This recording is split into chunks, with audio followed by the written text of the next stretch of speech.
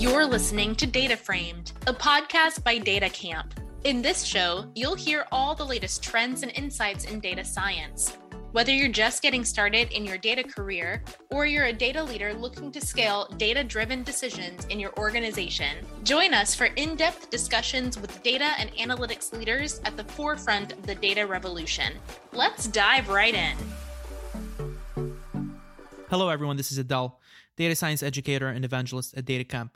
Welcome to our second day of the DataFramed Careers series, where we deep dive into the ins and outs of launching and building a career in data.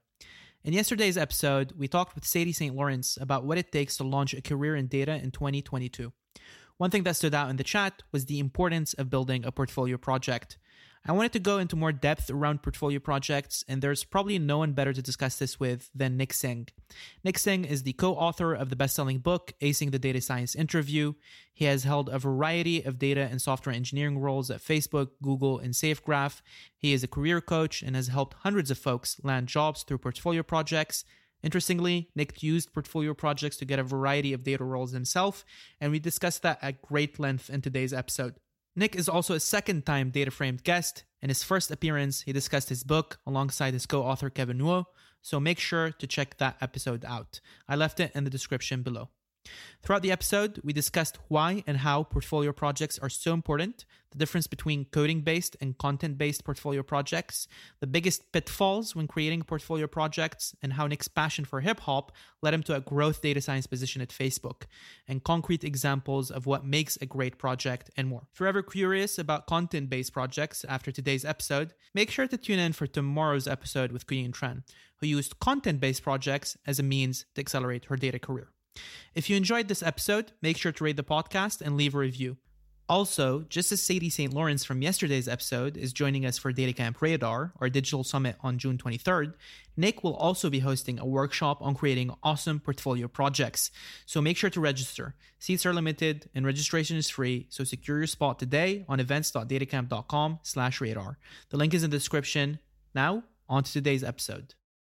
So I think you're the first guest who's appeared twice on DataFrame thus far.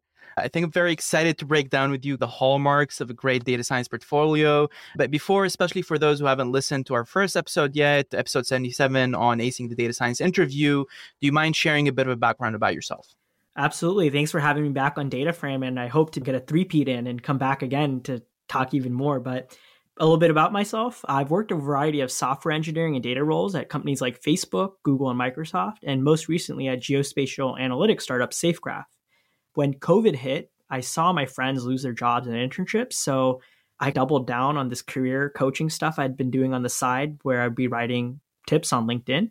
And I basically combined all those tips in my past and partnered up with my buddy, Kevin, who's an ex-Facebook data scientist. And we wrote the best-selling book, Ace the Data Science Interview. I highly recommend for folks to listen to that episode. It has a lot of tidbits on all of the interview process, like the series that we're hosting today. So I'm excited to unpack with you portfolio projects with you. I want to first start off our conversation by discussing the why behind portfolio projects. Oftentimes, when we talk about portfolio projects, we often miss out on why they're so important and why they're such a great way for aspiring and seasoned data practitioners to put their work out there, prove their expertise, and get noticed. So in your own words, why do you think portfolio projects are so important? It's so important because there's so many jobs, even entry-level jobs, that are looking for years of experience. And what kind of catch-22 is that? That to get your first job, you need experience, except that's what your first job's for, right? And folks get stuck in this all the damn time.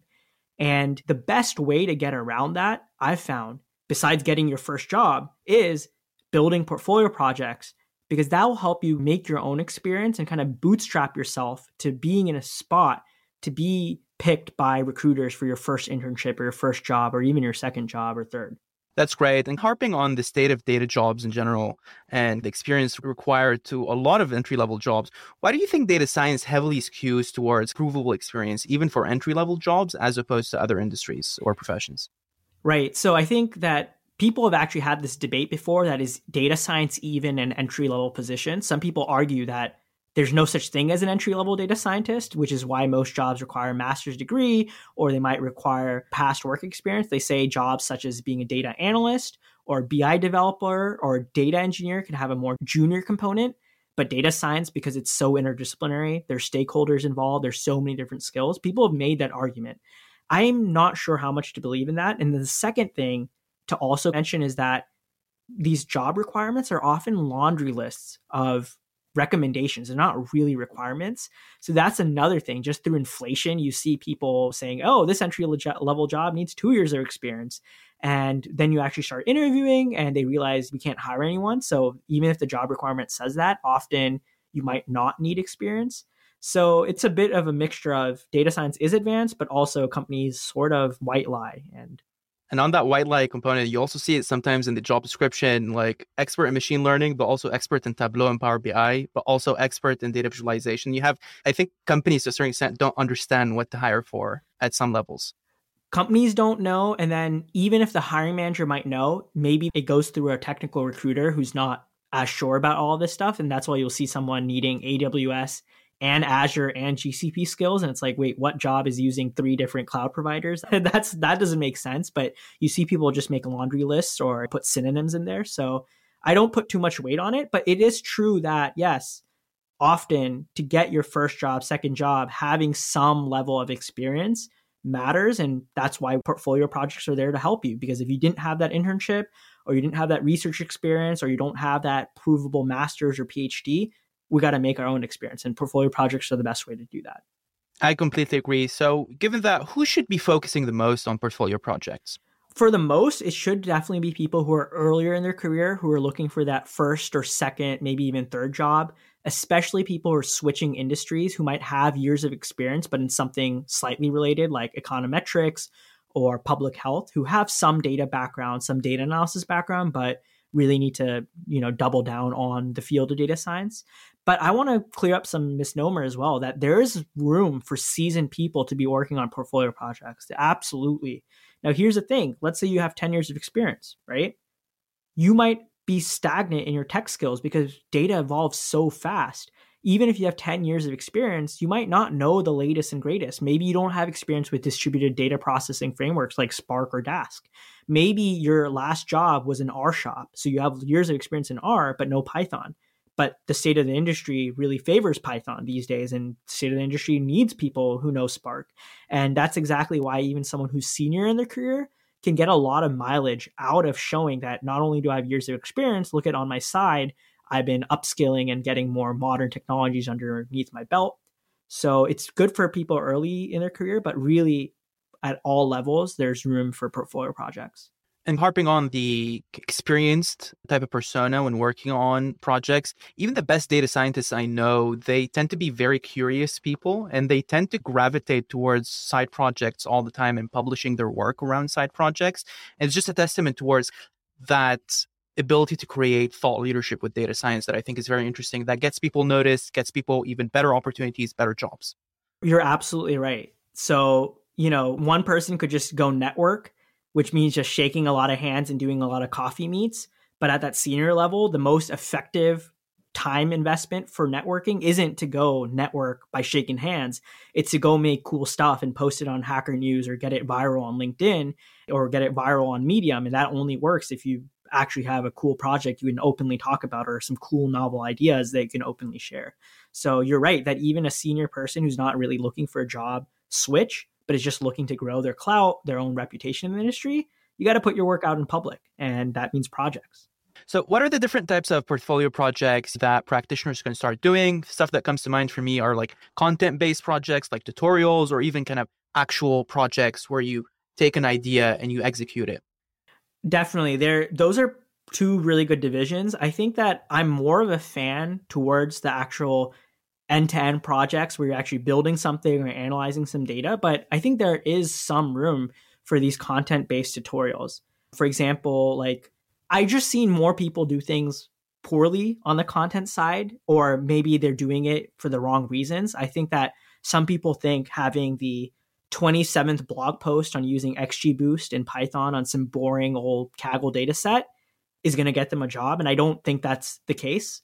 I think it would be way better to build a more realistic project, something that actually aligns to what your future job might be. But there is room for this more content-based project, right? Like if you're trying to really tell a cool story or you're doing some data journalism type work, like that fits. But I think you might differ on this, right? I want to hear your take as well, because you're someone who advocates for these content-based tutorials and you're someone who's had a data experience too. I want to hear what you think, Dave.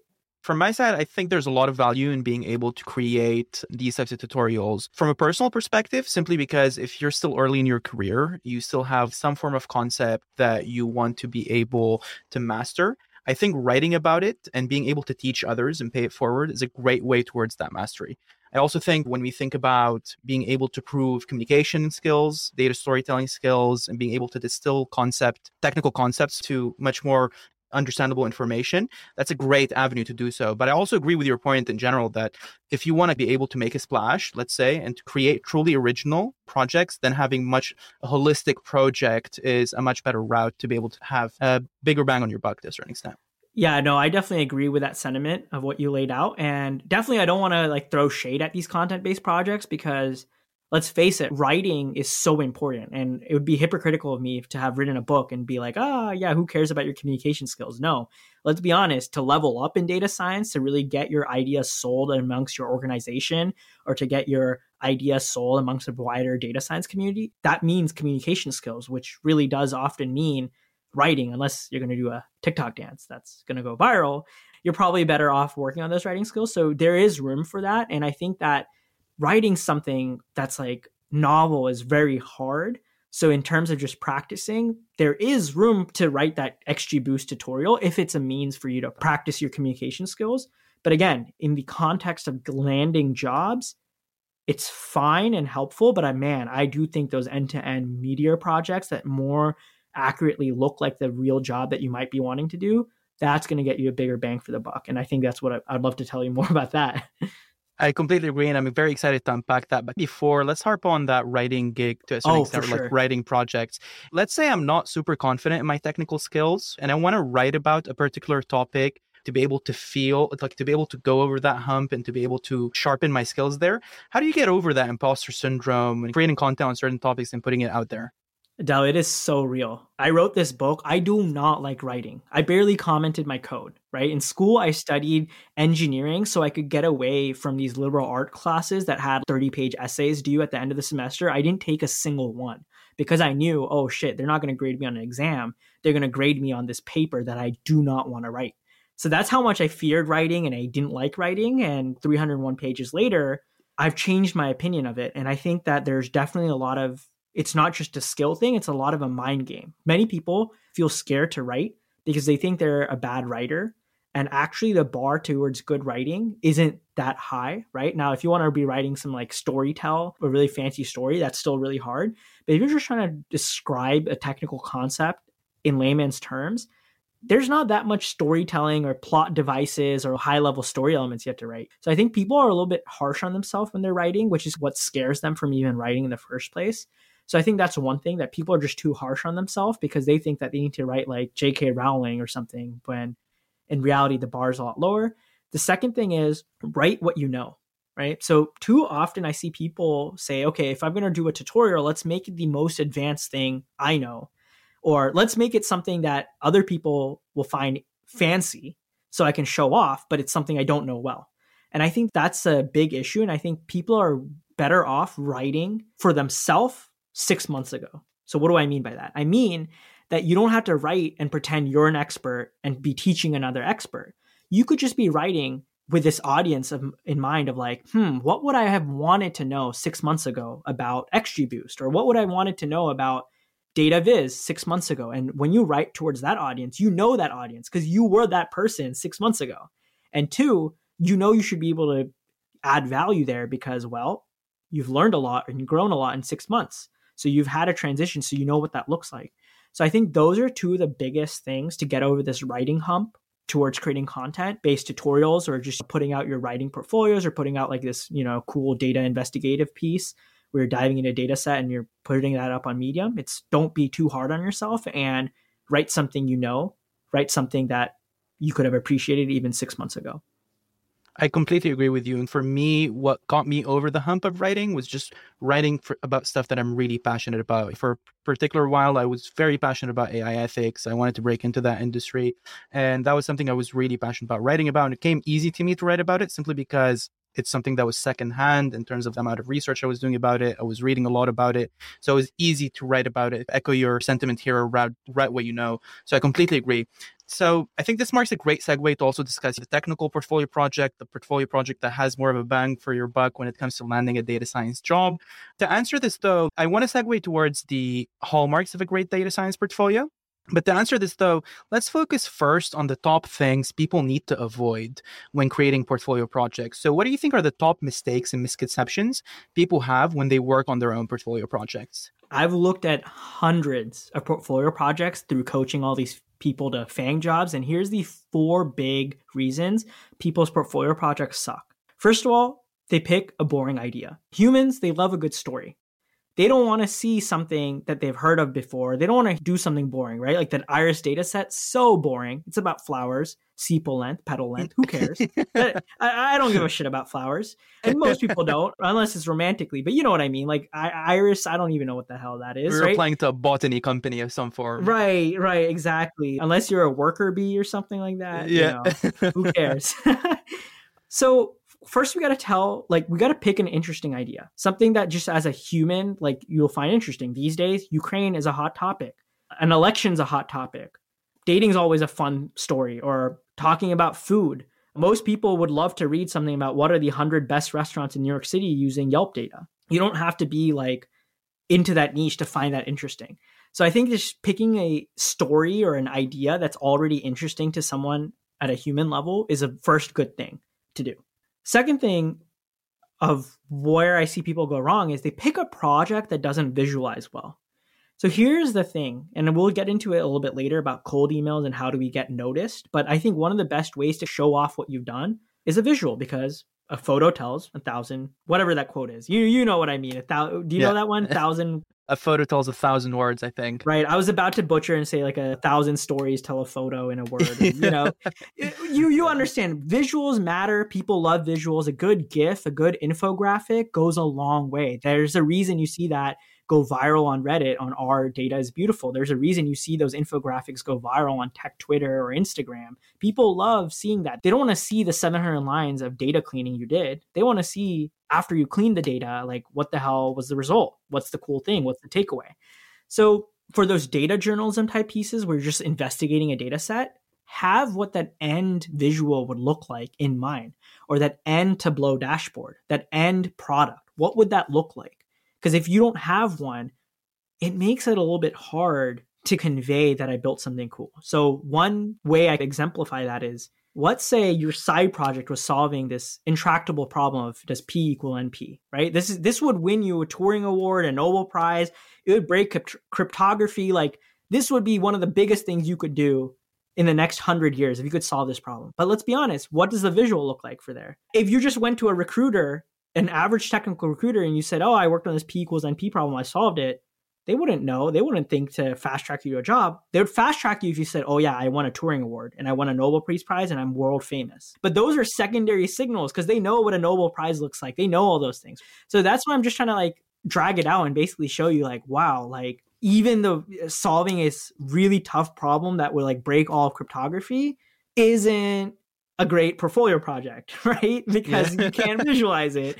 And now I'll give you an example of something that you could visualize.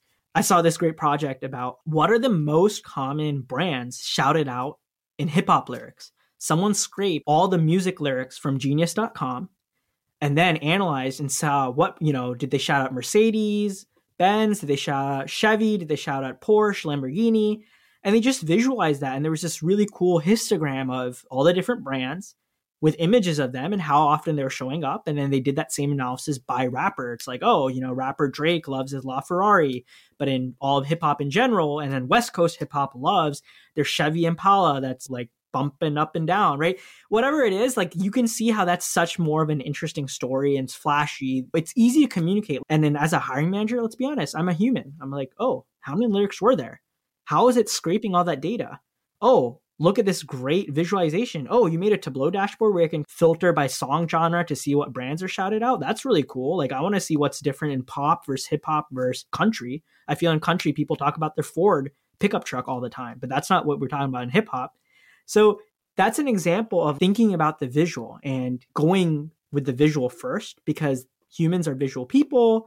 Recruiters are not super technical, so they can't look at line 600 and be like, whoa, that's such a clever model. Or wow, you cleaned the shit out of this data. They're not going to ever be like that. They just want to know what happened in the end. And in the end, usually a picture or a photo or a quick video is how you summarize what happened in the end. The third main reason I see people mess up their portfolio projects is they're just not finished. They're half baked. It's sitting on their laptop. They didn't put it up on GitHub, or they worked halfway through the data cleaning, but they never visualized the end thing because there are too many data issues. So they could never make that interactive dashboard. That's a big miss. And the fourth big reason and final reason that I see people make mistakes with is even if they're finished and they have a visual and they picked an interesting idea, and this is the hardest one. And honestly, if you just don't mess up the three, you're already in decent shape. But that fourth one that would really put you over the hump and really make you stand out is if you can show that your project had impact, that you could show that other people cared. Because ultimately, why are we in data? We're trying to find insights that will drive business that actually impacts the business. Or we're trying to find insights that will actually shape society.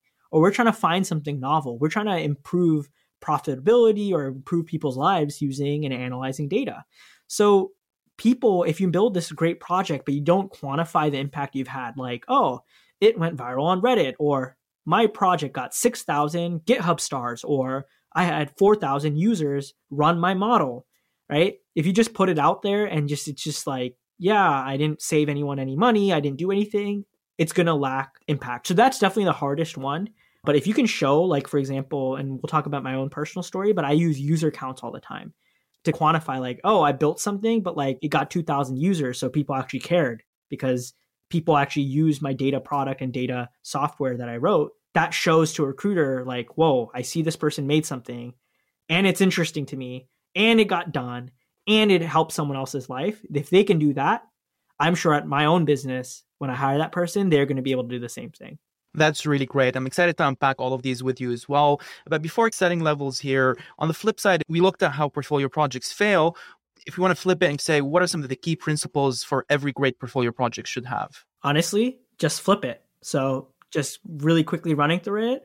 First, pick an interesting idea. Second, make sure that idea has a good visual and have that visual in mind before you even start working. 3, make sure it gets done. And done doesn't mean that it's like all encompassing, it's done every single aspect, but it just doesn't feel half done and that there was some like endpoint you reached. Even if it's like a midpoint, as long as it feels like a natural ending spot, you're good. And 4th, see if you can demonstrate impact with it. Make sure you put it out there into the world, because even if it just didn't save anyone money, it didn't save anyone time, but it went viral on Hacker News or it went viral on Reddit, that's impact. That's great. So can you tell me an example of a portfolio project that you worked on in your career that you felt like really highlighted these principles for you? Absolutely. In college, in my second year, for background, actually, I was a DJ in high school and I loved mixing hip hop and Bollywood music. And I've just always been passionate about sharing my own musical taste. And quite frankly, Adele, like, I think my taste is pretty damn good. And I wanted to make a game to quantify that feeling, right? So I was sitting there in my dorm room and I saw people playing this fantasy football, this game where people put virtual points on different football players and their real world performance in the NFL was tracked. And then that's how you would score points too. So if you were good at assessing football player talent and good at predicting what teams would do well, what players would do well, you could show off your own skill in this game and get clout from your friends. And I was like, could I do something like fantasy football, but for music? So I started with this website called Rapstock.io, and it was kind of like a stock market for rappers. So what it was is that using data from Spotify, I could see what the popularity of each artist was in near real time and assign them a stock price or a score. And then I let users long or short different artists so that if you thought you had a blue chip like Drake, someone you really believed in and you really loved and you thought was one of the greatest, which I'm a huge Drake fan. So I was all in on Drake. you could invest in Drake in the stock market. And now if you saw someone who's a one-hit wonder, I don't like that guy Designer. If you ever knew that song, Panda, I thought it was really whack. You could short that person and you could say, you know what, I'm going to short this person. I think their popularity is going to drop off in the next few months. So I built this game and I grew it to 2,000 monthly active users. And here's why it made for such a good portfolio project. Well, actually, let me tell you the end result first, and then we'll break it down. So what it did was it got me to Facebook's growth team. Growth engineering or growth hacking, for those who don't know, is about using data, A/B tests, rapid experimentation to grow products. It's a very quantitative, data-driven approach to building products where, at companies that are running at Facebook scale, that's how they figure out what are bottlenecks, how do we grow the user base faster. It's less of ideation and someone coming up with a neat feature, and it's a lot more instrument everything, collect every data point and run 1,000 A/B tests across 100 million users. My own project exposed me to growth engineering. I learned about the field because in the process of growing the project to 2,000 monthly active users, I had a lot of issues with retention. With user retention. People would drop off. They would sign up and then drop off.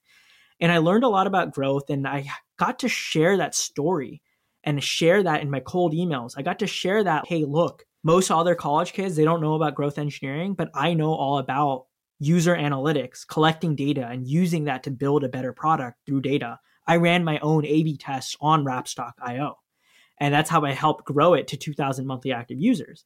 So this was such a good story because it showed people on Facebook's growth team that I could already do the work, right? I didn't tell them, hey, take a bet on me. I didn't just reverse some linked list. I mean, yeah, sure, that was part of the interview process, but it was more than that. I showed them why I'm a good fit for their team and I'm already doing the work that they're hiring for. And ultimately, going back to why are portfolio projects so important, companies don't want to take a bet on you. They want someone who's proven. That's why they look for people with past work experience. So if you don't have that past work experience, you don't have that master's or PhD, what do you got to do?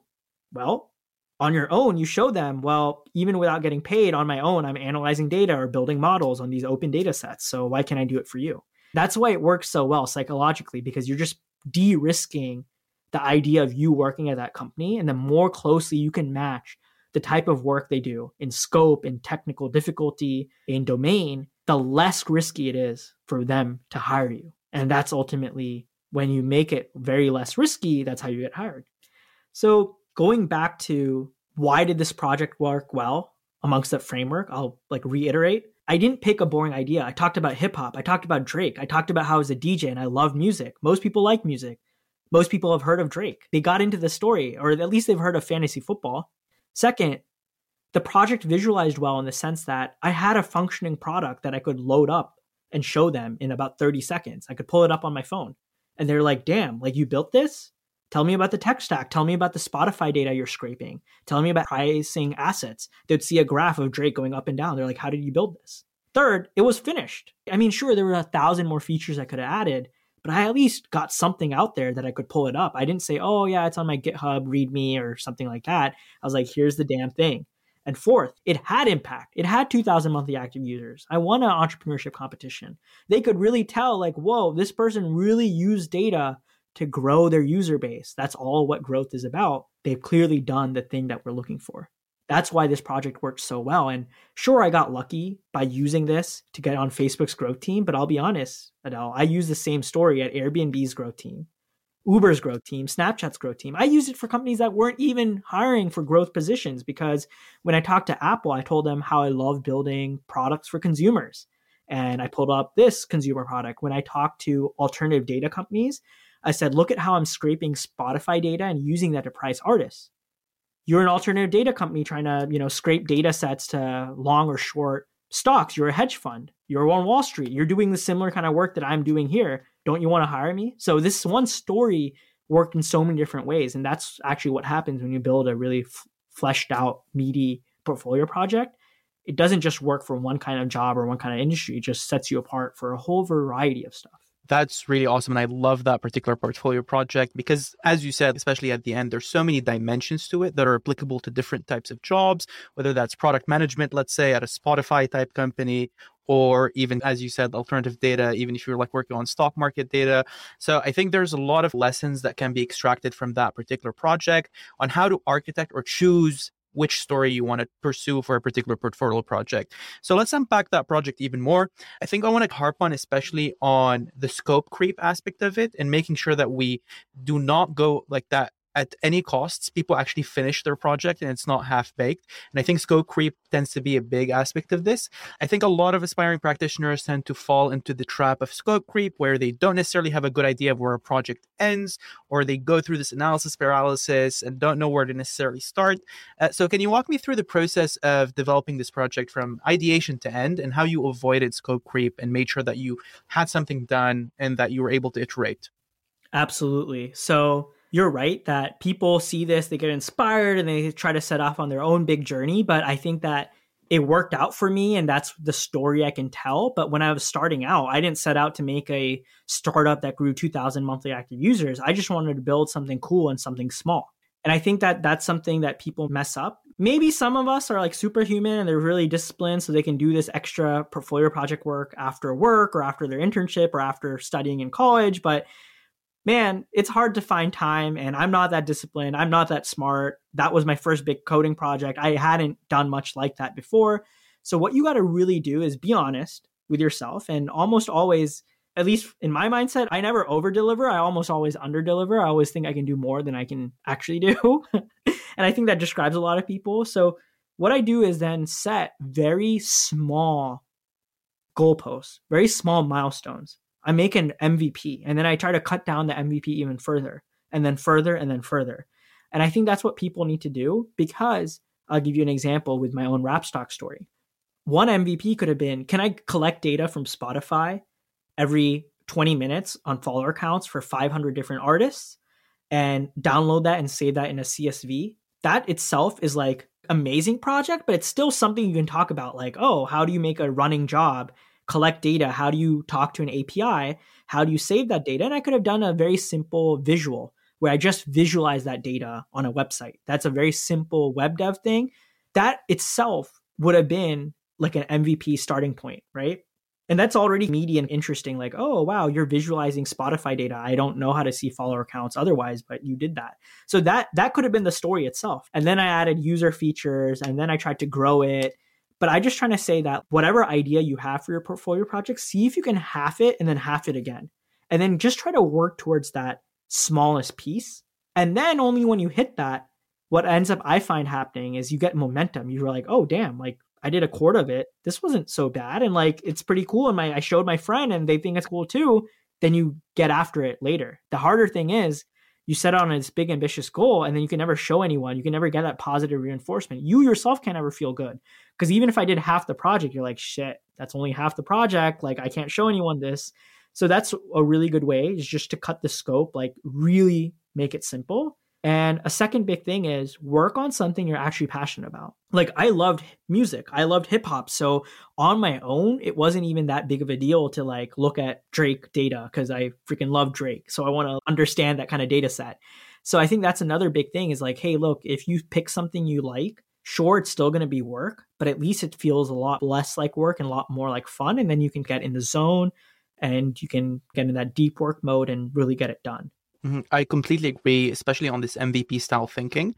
I think even more broadly outside of the data science portfolio project, in any professional setting, I think having that mentality of I want to develop the single best, most easy version of this project possible that can get me that first win and then iterating from there is probably the biggest secret towards unlocking like much faster success than starting off on like massive projects and then getting stuck at the beginning and then the middle. Yeah, because I've coached so many people and I've just seen so many smart people be like, oh my God, I'm going to do deep learning on this thing. I'm like, dude, if you can even just get the data set on your computer and store it in a database, that would already be pretty impressive because, hey, it's a big data set and you have to write these cron jobs and you have to write some basic SQL to analyze the data set. Forget about deep learning. Like even that would be a good project. And I think that people, again, when they look at what they think is cool, they overcomplicate things. And I almost say like, make it simple, easy, and almost make it a little stupid. Like, really, your project was just making a data set? And let's be honest, if you made a cool data set and uploaded it on Kaggle, already that could get traction. Like, if you can find a data set that people don't know exists and you can just pull it down and store it, like, that itself can be a good project. And people don't think like that. They think like, oh, the only good project is this really complicated deep learning. And it's like, no. So just even at the simplest thing, make it so stupidly simple, so stupidly small, because I guarantee you're harder on it than you should be. And even that stupidly small, like I just made a data set of Drake analytics, I'm sure that would have been a cool project itself. And people would be like, oh, wow, check out Nick's repo of Drake data. Like, I would love that. I know there's enough Drake fans that would kill for that kind of data set too. 100%. So taking this concept of how you approach that particular project on the Rapstock data, and if you want to abstract it and generalize it into a framework for how to find great data sets, great projects, what would that framework look like for you? I think one big element at a framework level would be working backwards. So now that you know what makes a good portfolio project, that it's an interesting idea, that there's a visual, that you should get it done, and that there should be impact, before you even write a line of code, before you even try to analyze a data set, if you can't even think about that visual, what would you even try to visualize? Then it's probably not going to be the world's best portfolio project. So same way, if before you even write a line of code, you're like, whoa, this is like 6 months of work, you already know it's probably not going to get finished. Let's be very real. If something looks like it's going to take 6 months, even 1 month, even a weekend long project sometimes turns into a 2-weekend project. And let's be honest, 1 weekend you feel really motivated, and then the second weekend, you're like, I think I'll go hiking or drinking. So even a weekend project might be too long. It might be just like, yo, what can I get done on Saturday in 8 hours? So that if it goes over, maybe I'll use Sunday too, but let's just do what can I get done in 8 hours on a Saturday? I think being very real like that and starting with this criteria of like, okay, well, if I know it needs to get done, let's make it laughably small. I know it needs to be visualized. Let's already have an idea of what that visual would be, and we'll fill in the details or fill in the histogram later, but we already know it should be a histogram with this on the x-axis, this on the y-axis, and this is what we're visualizing. And then same way, when you say there should be impact, before I even start on Rapstock, I know, oh yeah, this probably is not going to make money. It's probably going to need users. That's probably going to be the best way to quantify my impact. Or same way, if I was just making a data set of music or data set of Drake, I would already know like, oh shit, the way to quantify that would be GitHub stars or Kaggle downloads. Like, oh yeah, I made a data set on Kaggle that had 500 other people analyze it. Like you already know that's the end metric. When you start that way, then you get a lot more clarity in building out your project. And most people don't do this hard work on the get-go. They're like, oh yeah, like it would be cool to work on music. And then they float around for weeks or months and they don't have that clarity. Like, oh yeah, I'm going after users or GitHub stars or dollars or time saved or being number one upvoted post on Hacker News. So how would you adjust that framework given the different roles someone can be applying to, whether that's a data analyst, a growth engineer, a data scientist, a BI analyst, machine learning person, right? There's a lot of different roles in the data space. Is there any adjustment you'd apply to this framework? Yeah, I think the framework stays the same. Oh, I should have mentioned one more thing, and this is actually how it differs. When I say find an interesting idea, that is one great way to go about it that you find personally interesting. Like I loved hip hop and music, so I started there. A second framework where you just swap out, instead of picking an interesting idea, pick an idea that matches exactly what your dream job is going to be working on. That's the second way to go about it. So still make sure it's done and has impact, but instead of picking an idea like, oh, I want to analyze Drake, if you know you want to be a machine learning engineer at a self-driving car company, make sure, and they talk about how they're looking for someone with experience with computer vision data sets, make sure your project revolves around computer vision, ideally driving, or at least some level of perception, right? It's not like a transfer learning project where you're generating art. It's something like, oh, I'm trying to understand what's happening in the scene and ascribing labels to it, because that's a lot of what self-driving looks like. So I think that's the other way. It's still the same framework of making sure it's done, making sure it's small, but it's like starting with the end result, where the end result is like, oh shit, I want to have this job. That's the end result. And this is exactly what that job looks like. So that's how I change it up for a data analyst, data scientist. If you look at any job description, and if you're not sure what a job looks like, go look at 10 machine learning engineering jobs or 10 data science jobs, and you'll have a good sense of what are the skills people look for. And from that, you can reverse engineer like, oh, shoot, I should make sure that I can check off 5 of the 10 boxes with my project. And do you think that in some sense, like as the role becomes more complex, the goalpost of what an MVP looks like should also move to a much more complex direction? I think it sort of happens, but I feel like, again, even The bar is low. And what I mean by that is most people don't have portfolio projects, or if they do, it's like really lame. It's on another data set that everyone's already seen on Kaggle, or it's something that they were assigned in their school and they're just reusing that. So that's why I say the bar for this stuff's low. And then secondly, because so few people finish their work, already it's like, oh, a lame project that got finished is still better than this person's really crazy deep learning project that never deployed. So I think that I wouldn't emphasize complexity, because if you have a chance, like you have time, you have a chance to add more complex features or take your analysis to the next level, you should go for it. But in general, I don't even think complexity is the issue. I think that look, the crux of a machine learning engineering role is about building models and making sure that they're deployed and maintained. So building a website that is running and can take an input and spit out an output, and the website just keeps running and it's real time so that I can see that you have some software engineering skills. That's all I really need to see. It doesn't have to be the world's craziest model or the world's craziest data set or the world's craziest scale. Just even running a linear regression and letting it, take input, spit out output, and keeping that up running is a great project. And same way for data science, you don't even have to analyze a petabyte sized data set or a terabyte sized data set. If you just analyzed, a data set with, 10 columns and 2,000 rows, but you built a really good visual or two, and you found one or two good insights, and you wrote a Medium blog post that's just a page long, that it's mostly just 2 photos, 2 visuals with some analysis and like one interesting fun fact you found, that already is a great project that showcases your, data analysis, cleaning, and visualization skills, which is the core of a data science job. So it really doesn't have to play into the complexity of what a real world machine learning engineer does or a real world data science does. It's just, can you match the job description as closely as you can on your own? I completely agree with that point. And I think adding on top of that, if you want to work in a type of role that has really highly complex data domains and kind of use cases, like let's say self-driving cars, having that mindset of developing an MVP even within these data domains actually plays to your advantage to a certain extent, because you're able to show clarity of thinking and that biased action and ability to provide value with simple projects rather than going all in on complex ones.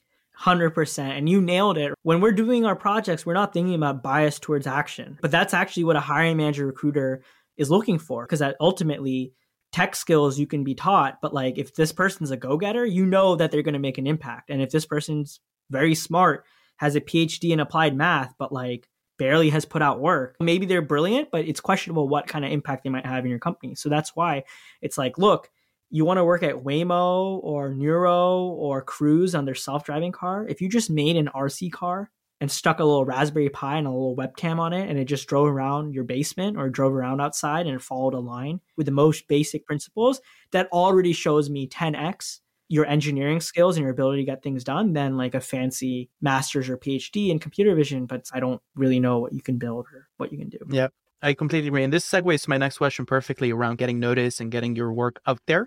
So definitely another challenge in succeeding with a portfolio project is getting noticed by recruiters and hiring managers. So can you walk me through how applicants can get noticed with their portfolio projects? I'm a huge fan of cold emails. Cold email, for those who don't know, is like where you reach out to somebody you don't know. It's opposed to a warm introduction or like a warm intro where it's like a friend or someone in your network who introduces you to someone. So cold emails are so key to job hunting, especially when you don't have that network or you're looking for that first job or two, or you're just, coming from a different background. So you might not be the most traditional candidate, because when you're applying on LinkedIn or Indeed, there's 200-300 people who've also submitted their resume. It's hard to pass that resume filter, which often might be automated. It might not even be a human looking at it and filtering you out. So sending an email directly to the hiring manager, directly to the recruiter, and sending a crisp 1 paragraph like, hey, I'm Nick. I built a website that got to 2,000 monthly active users that used Spotify data to price these assets. And that's how I found out about growth engineering. I want to work on your growth engineering team. Do you have time to interview next week? Or I saw there was this open position. Can you consider me for it? That's going to go a long way. And when you hyperlink to that project, or you just can name drop like, yes, I have 2,000 monthly active users, or yes, I won this Kaggle competition, or yes, this cool little tool went viral on Hacker News, and then you just put that little Hacker News link to your blog post that went viral, a good hiring manager is going to be like, oh shit, this person actually can do something, right? Like that brings you to life. That sets you apart. And no automated screening tool on LinkedIn that a recruiter is using is going to know about that or be able to kind of surface that out. So sending cold emails is one of the best ways to get noticed. And the portfolio project is one of the best ways to anchor your own experience. Because Adele, you've probably gotten these emails where it's like, hi, I heard you're hiring. Can you hire me? Matches my resume. It's like, I don't know anything about you or why you're a good fit or what you can do. But when you're like, hey, Instacart, I saw you're looking for a BI intelligence analyst. I saw you had a data set on Kaggle, so I used it and I visualized all these analytics. By the way, you're hiring for this role. Can you consider me? That works so much better. And I saw someone do that really intelligently with Sephora, which is that makeup store that's pretty popular here in North America. They have an online catalog on their website. You can scrape that and learn a lot about the products they sell, what prices they sell for, and metadata about the products. And that's just such a cool data set. And if you worked at Sephora as a hiring manager and you had 200 applicants, but one of them sent you this email and just gave you a quick link to their Tableau dashboard where they visualized your own product catalog and they found some cool insight, I sure as hell would want to talk to that person, regardless of their educational background or if they're 5 years or 2 years of experience. I'm like, whoa, this person cares. And some people are like, Nick, that's like a lot of work to get a job at Sephora. But let's be honest, Procter & Gamble, Unilever, Estee Lauder, they're all going to be about it too, you know? Any online e-commerce retailer, Nordstrom, Walmart, they're all going to be like, whoa, you analyzed a company's product catalog and found insights. I guess you seem into product analytics and e-commerce, so why don't you come talk to us here at H&M or Old Navy? Probably writing a cover letter takes equally amount of time as well. Yeah. And honestly, I think these days cover letters, man, are kind of on their way out, I think. But yeah, I hope so. The idea of the cover letter of like pitching yourself is a good one. Yeah. I think that's almost what cold emails are nowadays. But cover letter, you're never like linking to something and you're never like dropping an image. But like in a cold email, you should take a screenshot of your Tableau dashboard and then make that linkable. So they're like, oh, look at this image. And they click on it. Of course, I'm going to click on that image. It's like an image. Of course, I want to see that. And it takes 1 second. So that's a new cover letter, I think. Yeah, 100%. And speaking of clicking and linking, what are the different ways that you can host a portfolio projects? What are the different tools you can use? Yeah, people don't know how far no-code tools have come along. Yeah, sure, I know how to build websites. I'm a software engineer by training, but I use Webflow, a no-code tool to host my website, right? GitHub has GitHub Pages, which is, again, you don't have to pay any money to host a website. You don't need to own your own domain name or do anything fancy. As long as it's up there on the internet in public, you're good to go. GitHub READMEs are also good. And I've noticed, Adele, like a lot of GitHub READMEs suck. Again, they forget about the visual. I'll give you an example. I just saw a company post on Hacker News this API to turn a PDF into an image that looks like it was scanned in. Okay. Now that seems very niche. Like, why would you want a good PDF to look like it was scanned? But I could see myself with like the book or something. I don't want to send someone a scan of my book, but if I wanted them to think it was a scan, I would use their API and I would, turn my big 300-page PDF into like a scanned thing to make it look like it was scanned. Okay. It's a very niche use case, but the point was, Adele, they had 0 images on their README. They had 0. It was just like, here's your API endpoint. And I couldn't, for the life of me, find what it would look like if I could get their thing scanned. Like I couldn't see, give me this and this is what I'll output. So even a company like that, it's trying to sell this thing and they have not a single example. Man, people really suck when it comes to these READMEs and explaining their code. They just link to their GitHub repo and they're like, oh, here's 7 files and 7,000 lines of code. When in reality, it's like, can you just show me 1 image or 2? But ultimately, the point is, no-code tools are your friend. There's a lot of ways to host your work for free or very low cost. And it makes a world of difference in setting you apart. Mm-hmm. And especially on creating the aura of professionalism and being able to present even a variety of projects that could be relevant for a particular employer. Exactly. And when some companies say, hey, do you have version control skills? Do you know GitHub? But it's like, oh, here's my GitHub README. Another one is a lot of companies look for visualization skills or dashboarding skills with Tableau or Power BI, but you can make a free public Tableau dashboard. So it's like, okay, forget about telling you, oh, I have a cert in Tableau or I have 2 years Tableau experience. It's like, by the way, here's my Tableau. And then you just click it and it's, oh, wow, this is pretty cool. Yep, that's awesome. So, Nick, as we close out our episode, do you have any final words before we wrap up today? Sure. I mean, I know that, Adele, for a lot of the listeners at home, this sounds like a lot of work. And spoiler alert, it is a lot of work. But I think that the mindset should be like, look, break it down into smaller pieces and it's not so bad. Break it down into just being a weekend project or a Saturday project. It's not so bad.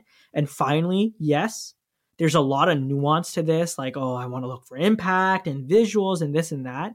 But don't get overwhelmed. The biggest thing is just starting. Because again, as I had said in the middle of the talk, like a lot of people just don't have portfolio projects. Or if they do, they never made it public. So just by having your thing public, even if it sucks and it's public, you are better off than most people who just list something on their resume, but I can't ever prove that they ever did it because they don't have any place for me to even check out their work.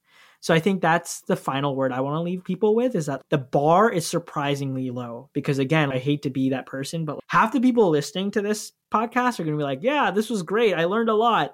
And they're not going to make a portfolio project. So just know that. That's just how the world works. And I've done this thing. I've done a similar talk and I've coached so many people and the bar is low. So if you're about it and you're a beginner or you don't know deep learning or some fancy skills, but you have that grit and that drive to actually get this work done, it's going to pay dividends because the bar is low and most of your competition just simply will not do the work in the first place.